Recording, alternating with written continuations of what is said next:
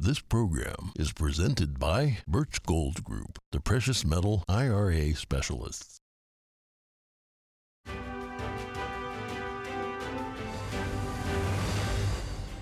Good morning. In today's headlines, President Biden reveals his 2024 budget proposal. Hear what senators from both sides of the aisle have to say about it. Masked men broke into a New York City restaurant and smashed property. Now the NYPD is asking for help to bring them in. We have newly released footage of the vandalism. Virginia Governor Glenn Youngkin wades into some hot-button issues. Last night's town hall focused on education, an issue which propelled him to the governor's chair. New York City Mayor Eric Adams has released a blueprint on handling the illegal immigration crisis in the city. What will it look like, and will it work? We spoke to the Center for Immigration Studies. And we take you on a tour of a hidden gem in New York City, a vintage plate museum that some people say is better than the Met.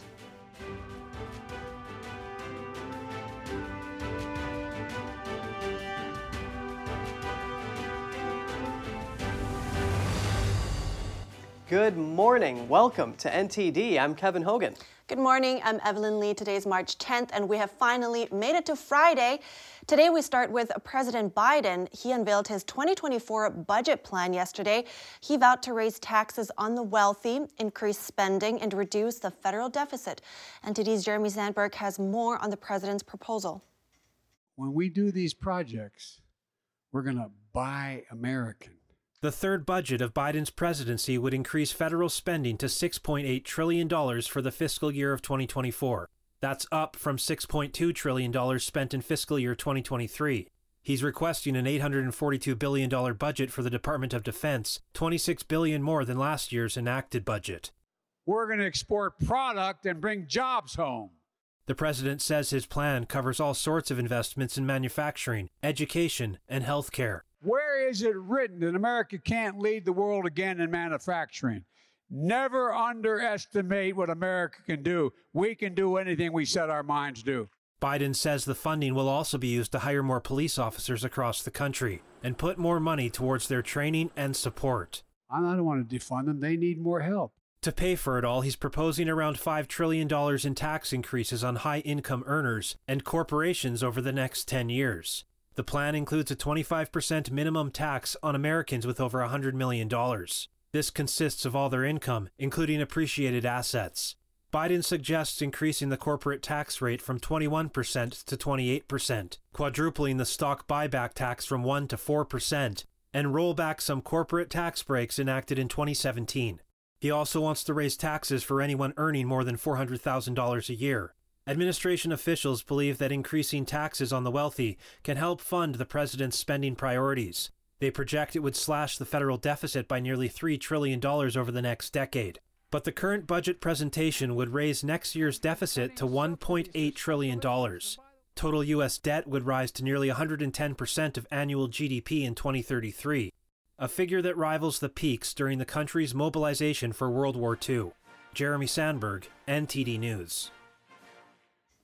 President Biden's budget stands little to no chance of passing the Republican-led House. Regardless, Biden says he's ready to sit down with House Speaker Kevin McCarthy and go through it line by line. He's hoping for some common ground and wants to find out what they can agree on. NTD's Jeremy Sandberg has reactions from senators on the proposal. Senate Majority Leader Chuck Schumer says in regards to Biden's budget, the ball is in the GOP's court. Where is your plan? Whether it's on putting together a budget or avoiding default, we have no plan from Speaker McCarthy. House Speaker Kevin McCarthy says the president was slow to present his proposal. We'll analyze his budget, and then we'll get to work on our budget. But unfortunately, the president being so far delayed delays us in this process as well. A joint statement from McCarthy and other GOP leaders calls Biden's budget plan reckless. They say it doubles down on the same far-left spending policies that led to record inflation and the current debt crisis. Democrats are lauding the plan. And we're going to say to the folks at the very top, hey, you can contribute a little bit more to something that is beneficial to everyone. We need to invest in national defense. We need to cut the deficit as he is doing and the debt and make sure that we fulfill all of our obligations to invest in our industrial base. Republican Senator Josh Hawley was asked if Biden's budget plan was dead on arrival. 100%, absolutely. Senator John Kennedy says the president shouldn't take it personally if it's shot down. Most presidential budgets are DOA in the Senate. We like to do our own work.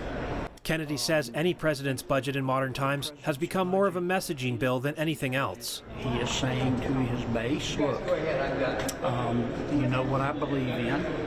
I believe in bigger government, higher taxes, more spending, more regulation, more debt. When President Biden was asked if he should even bother introducing the new budget amid Republican opposition, he had this to say. Watch me. Jeremy Sandberg, NTD News. The cybersecurity breach of congressional members' health insurance records turns out to be far more extensive than previously thought. The Sergeant-at-Arms alerted Senate staff to the extent of the D.C. HealthLink breach on Thursday. The compromised data is said to include sensitive information like Social Security numbers and home addresses. House and Senate staff members have been encouraged to freeze their family credit to guard against fraud and identity theft. D.C. HealthLink says it has started a comprehensive investigation of the incident and is working with law enforcement. One online forum claims that the hack includes data from 170,000 people, but that has not been verified. The FBI is one of the lead agencies trying to find out how all the personal health data ended up on the dark web. It's been a month since a Norfolk Southern train derailed in Ohio, spilling toxic chemicals in the air and water. On Thursday, senators questioned the CEO of the company, Alan Shaw. But before the hearing started, another Norfolk Southern train derailed in Alabama. NTD's Jason Perry has the story. I want to begin today by expressing how deeply sorry I am for the impact this derailment has had on the residents of East Palestine and the surrounding communities. Shaw said he's determined to make it right. In terms of community support, we have announced direct investments of over $21 million. We have provided support to more than 4,400 families through Norfolk Southern's Family Assistance Center. To be clear, there are no strings attached to our assistance. And just after Shaw explained how committed he was to safety, this happened. Mr. Shaw, the news is reporting that there's just been a significant derailment in Alabama of one of your trains. I certainly hope that all of your team and anybody in the vicinity is safe and well. You may need to look into that. That was Norfolk Southern's third train derailment since February. The Calhoun County Sheriff's Office confirmed that about 30 empty train cars came off the tracks, and there were no injuries or risks of hazardous materials. And Senator Alex Padilla thought the derailments could boil down to this. He said Norfolk Southern has decreased its workforce by 40% since 2015. According to the AFL-CIO's Transportation Trades Department, the amount of time carmen have to inspect each car in a train has been reduced by 2/3, from 3 minutes to now just 60 seconds per car. Because I can imagine that this gives us the confidence that carmen have the time to conduct that thorough inspection to identify or find any potential defects before the cars are sent back into service. And to me, it just falls into the greater pattern that we've seen of the past decade. Workforce overall reducing, corporate compensations to stock buybacks on the upswing when the workforce that keeps the trains running and running safe is what's being compromised. Shaw said that if they need to hire more workers to improve the inspections, he would do so. Jason Perry, NTD News. In New York City, police are investigating after a group of masked men broke into a restaurant and smashed property. NYPD now releasing footage and asking for help. On Saturday, March 4th, a group of roughly 20 men stormed into a restaurant in Queens, New York, and broke tables, chairs, and dishes. They covered their faces with masks and hoodies. The restaurant said the damaged property value is around $20,000. They came in and then went out in less than a minute. We had no idea what was happening. We called the police, and they came and took the surveillance footage. The NYPD released the following surveillance footage and asked for tips identifying the suspects. Police are now encouraging customers to take off their masks when entering businesses. Trained police officers that are going to be coming to the business location, and they're going to conduct an assessment of their business and their vulnerabilities. At the end of this, they're going to get a detailed report. The restaurant is trying to move on from the incident, but the manager said they fear the group might return. The head of the Flushing Business Improvement District advised businesses to call the police immediately if they run into a similar situation. Let the police know, let the mayor know, that the community isn't as safe as before. They will send more officers, more people to protect our community. The NYPD is asking anyone with information to call Crime Stoppers at 1-800-577-TIPS. Governor Glenn Youngkin tackled a bunch of issues yesterday in a live town hall on CNN. The focus was public education. NTD's Daniel Monahan has this report.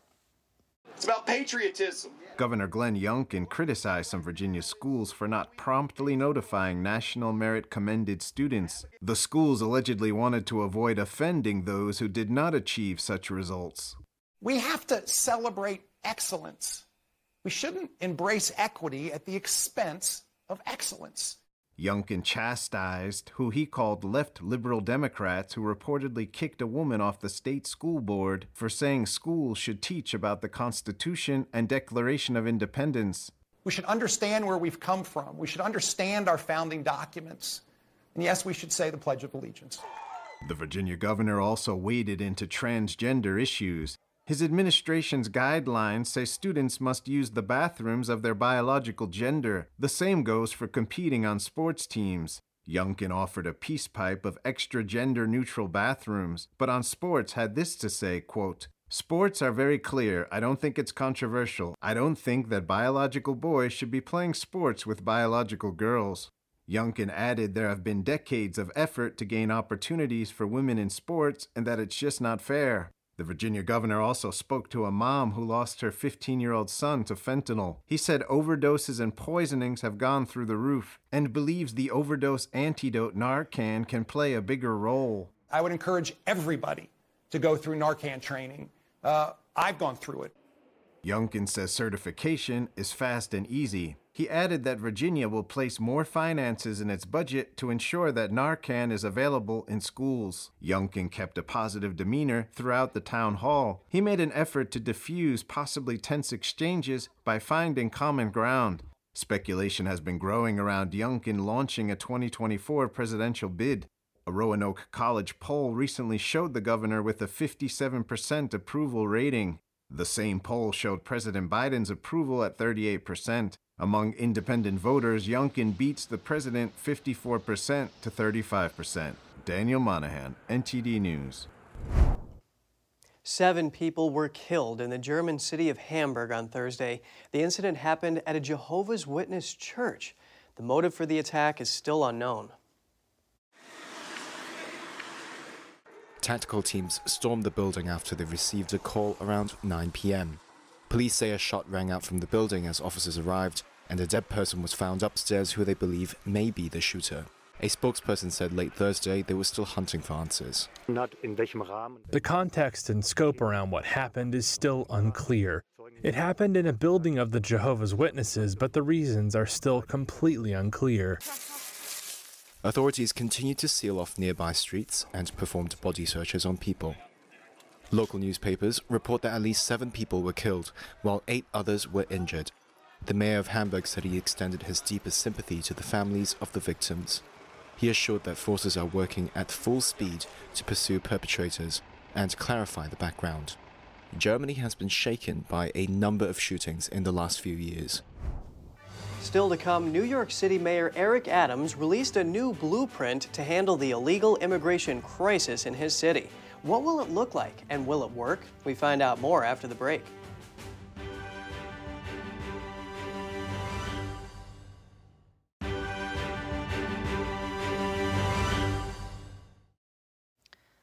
Welcome back. New York City Mayor Eric Adams released a new blueprint to handle the illegal immigration crisis in his city. The road forward will include a new 24/7 arrival center and plans to resettle immigrants in other parts of the state and country, among other things. According to the New York Post, New York City is now spending around $5 million a day for asylum seekers. A spokeswoman for the mayor said that's around $364 per household. I spoke to Jessica Vaughn, the director of Policy Studies for the Center for Immigration Studies, to find out more about the situation. Taxpayers are forking over tens of millions of dollars to put the migrants who are arriving up in some of the nicer hotels in Manhattan. And they've also set up some shelters over in Brooklyn. And this is expensive. And Mayor Adams was complaining about it for a while, thinking that the city was going to have to fund the cost of this. But as it turns out, the federal government under the Biden administration is willing to foot the bill for this, which means all of us are paying to put these migrants up in cushy hotels in Manhattan that many Americans would love to have the chance to do themselves for a vacation, but aren't able to. And that's a problem. And, this is coming from a federal pot of money that was intended for homeless people, to help out disabled people, the elderly, veterans. And now it is being spent on illegal migration that could be stopped at the border. And there are going to be more costs down the line for medical care, for schooling and other social services for this unprecedented influx of people. Right. And now, how successful is New York City in that case, just in getting a roof over the heads of the migrants with that? And I mean, how many still are stuck in the streets? Well, there seem to be thousands of them that are currently being cared for by the city. The more and more keep pouring in all the time. A few have left for Canada, but Canada doesn't seem to want them to come either. So there is an overflow that is happening. And already the homeless shelters in Manhattan, they were already overwhelmed. And now the hotels are filling up, and they can't set up any tent shelters quickly enough. So they're starting to spill over into the streets. And that becomes a really big problem, because at that point, the human traffickers will start to prey on the migrants and offer to help them and lure them into either a sex trafficking or forced labor situation, because the migrants will be desperate at that point. And that is when the problems start to happen, where they get sucked into some kind of indentured servitude or sex trafficking or slavery. And that is when they become very, very vulnerable to exploitation and abuse. And frankly, the city is too overwhelmed to really be policing that as much as it should be. And, it could become even more volatile than it already is. That's horrible. And Mayor Eric Adams just announced a new blueprint for the crisis called the Road Forward. So with a shift to longer term strategies, basically, and what changes do you expect to come from that? Well, this blueprint that the mayor has announced seems pretty unworkable to me. What he's talking about doing is enrolling these migrants in job training programs. But the problem is that most of them aren't eligible to work here. They're illegal migrants, and some of them may get work permits from the Biden administration, but they have to apply for those, and it's going to take some time. And he's talking about putting them in training programs, for example, for commercial driver's licenses and in restaurants and hotels, but they aren't authorized to work. And if he does succeed in this, I think there's some concern about how prepared these migrants would be to take on these jobs. And it's only going to attract more and more people to the city, which is going to create more costs for taxpayers and problems for New Yorkers. Very interesting. Well, thank you so much for your analysis. I really appreciate that. Thank you, Jessica Vaughn. Good to talk with you. Next up, we take you on a tour of a hidden gem in New York City, a vintage plate museum that some say is even better than the Met. And forget modern lawn mowing. In the ancient city of Pompeii, sheep are taking care of landscape preservation the traditional way. We have more on that after the break.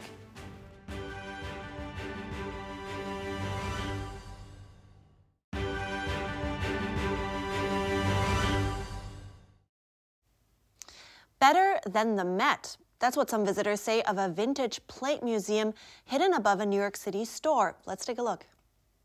Like somebody made this beautiful die cut with that little mechanism. This is a collection of dishware that we literally excavated from the Bowery in New York City 36 years ago. And when we found these dishes, they were already sitting there for 75 years. There's the crystal hamburgers. I started bringing people up a little more officially during COVID. We needed to do something, that was a little, I don't know, maybe a little more entertaining. I didn't have a lot of dishes on the floor. We weren't sure what we were doing as far as even the direction of Fischetti at that point. But we're still here. This is my favorite plate. It's LaGuardia Airport. And it's not that I ever wanted to have a dish store or I just remember working very hard to not do dishes growing up. But when we found them, we could see that these were pieces of historical significance. Here's a plate we're never going to clean.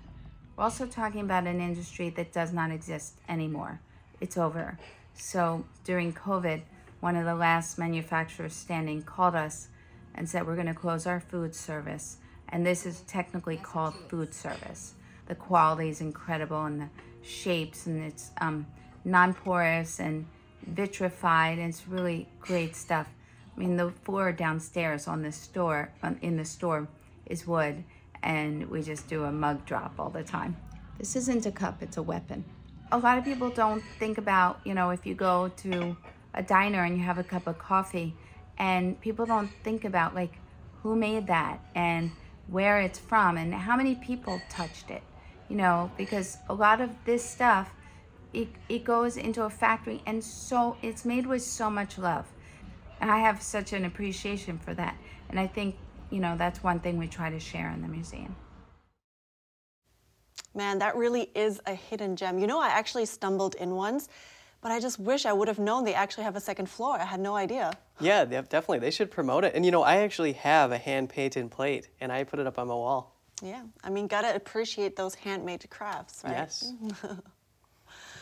And now we're going to go over to Italy. On the archaeological site of Pompeii, sheep are helping out with a different approach to grassland preservation. The animals have been tasked with keeping an area of the ancient city looking its best. Here's NTD's Cost Jimenez. Roughly 150 sheep are grazing in an unexplored section of the ancient ruins. It comes as part of a sustainable agriculture initiative implemented to protect the site from growing vegetation. The vegetation is beautiful, but it can be also a problem for the ruins. If grass and other plants grow in or on the ancient walls and houses, this is a problem. So we try to have a sustainable approach to the whole environment in order also to avoid using substances. Zuchtriegel says the approach doesn't just preserve the landscape, but also saves money, and it provides a glimpse of how things were in the past. It's also something which really gives an idea of how Pompeii was in the time when it was rediscovered. It was woods, vineyards, sheep, and it was this kind of rural environment, and in the midst of that you had Pompeii. Pompeii was totally forgotten over the centuries. The method of using grazing sheep to control the growing vegetation is not new. It was used even in antiquity. When this breaks away and traditional forms of agriculture are not practiced anymore, then you actually see that the whole landscape starts to change, often in a negative way. Excavations on the 160-acre site began around 250 years ago. Around 2/3 have so far been uncovered. The city, which was completely buried after the Mount Vesuvius eruption in 79 AD, offers a unique glimpse into everyday life in an ancient Roman town. Kos Temenes, NTD News. I like that they're not using modern technology in that ancient town, you know, and it seems like sheep and goats are making a comeback now. It's getting more common, and maybe you can even think about putting some sheep in your backyard. Apparently, yeah. I Googled this for you. You only need 3 for every half acre. Oh, wow, that's an interesting tidbit. And yeah, I agree. I mean, the sheep are really playing a dual purpose. They're eating down that grass, and they're adding to the beauty of the scenery. Yeah, for sure, I agree. All right, that's today's program for this week, actually. This week's program. We'd love to hear from you. You can share your thoughts, and if you have a story, share them with us too at goodmorning@ntd.com. Write us if you want. Thanks for watching. I'm Evelyn Lee. And I'm Kevin Hogan.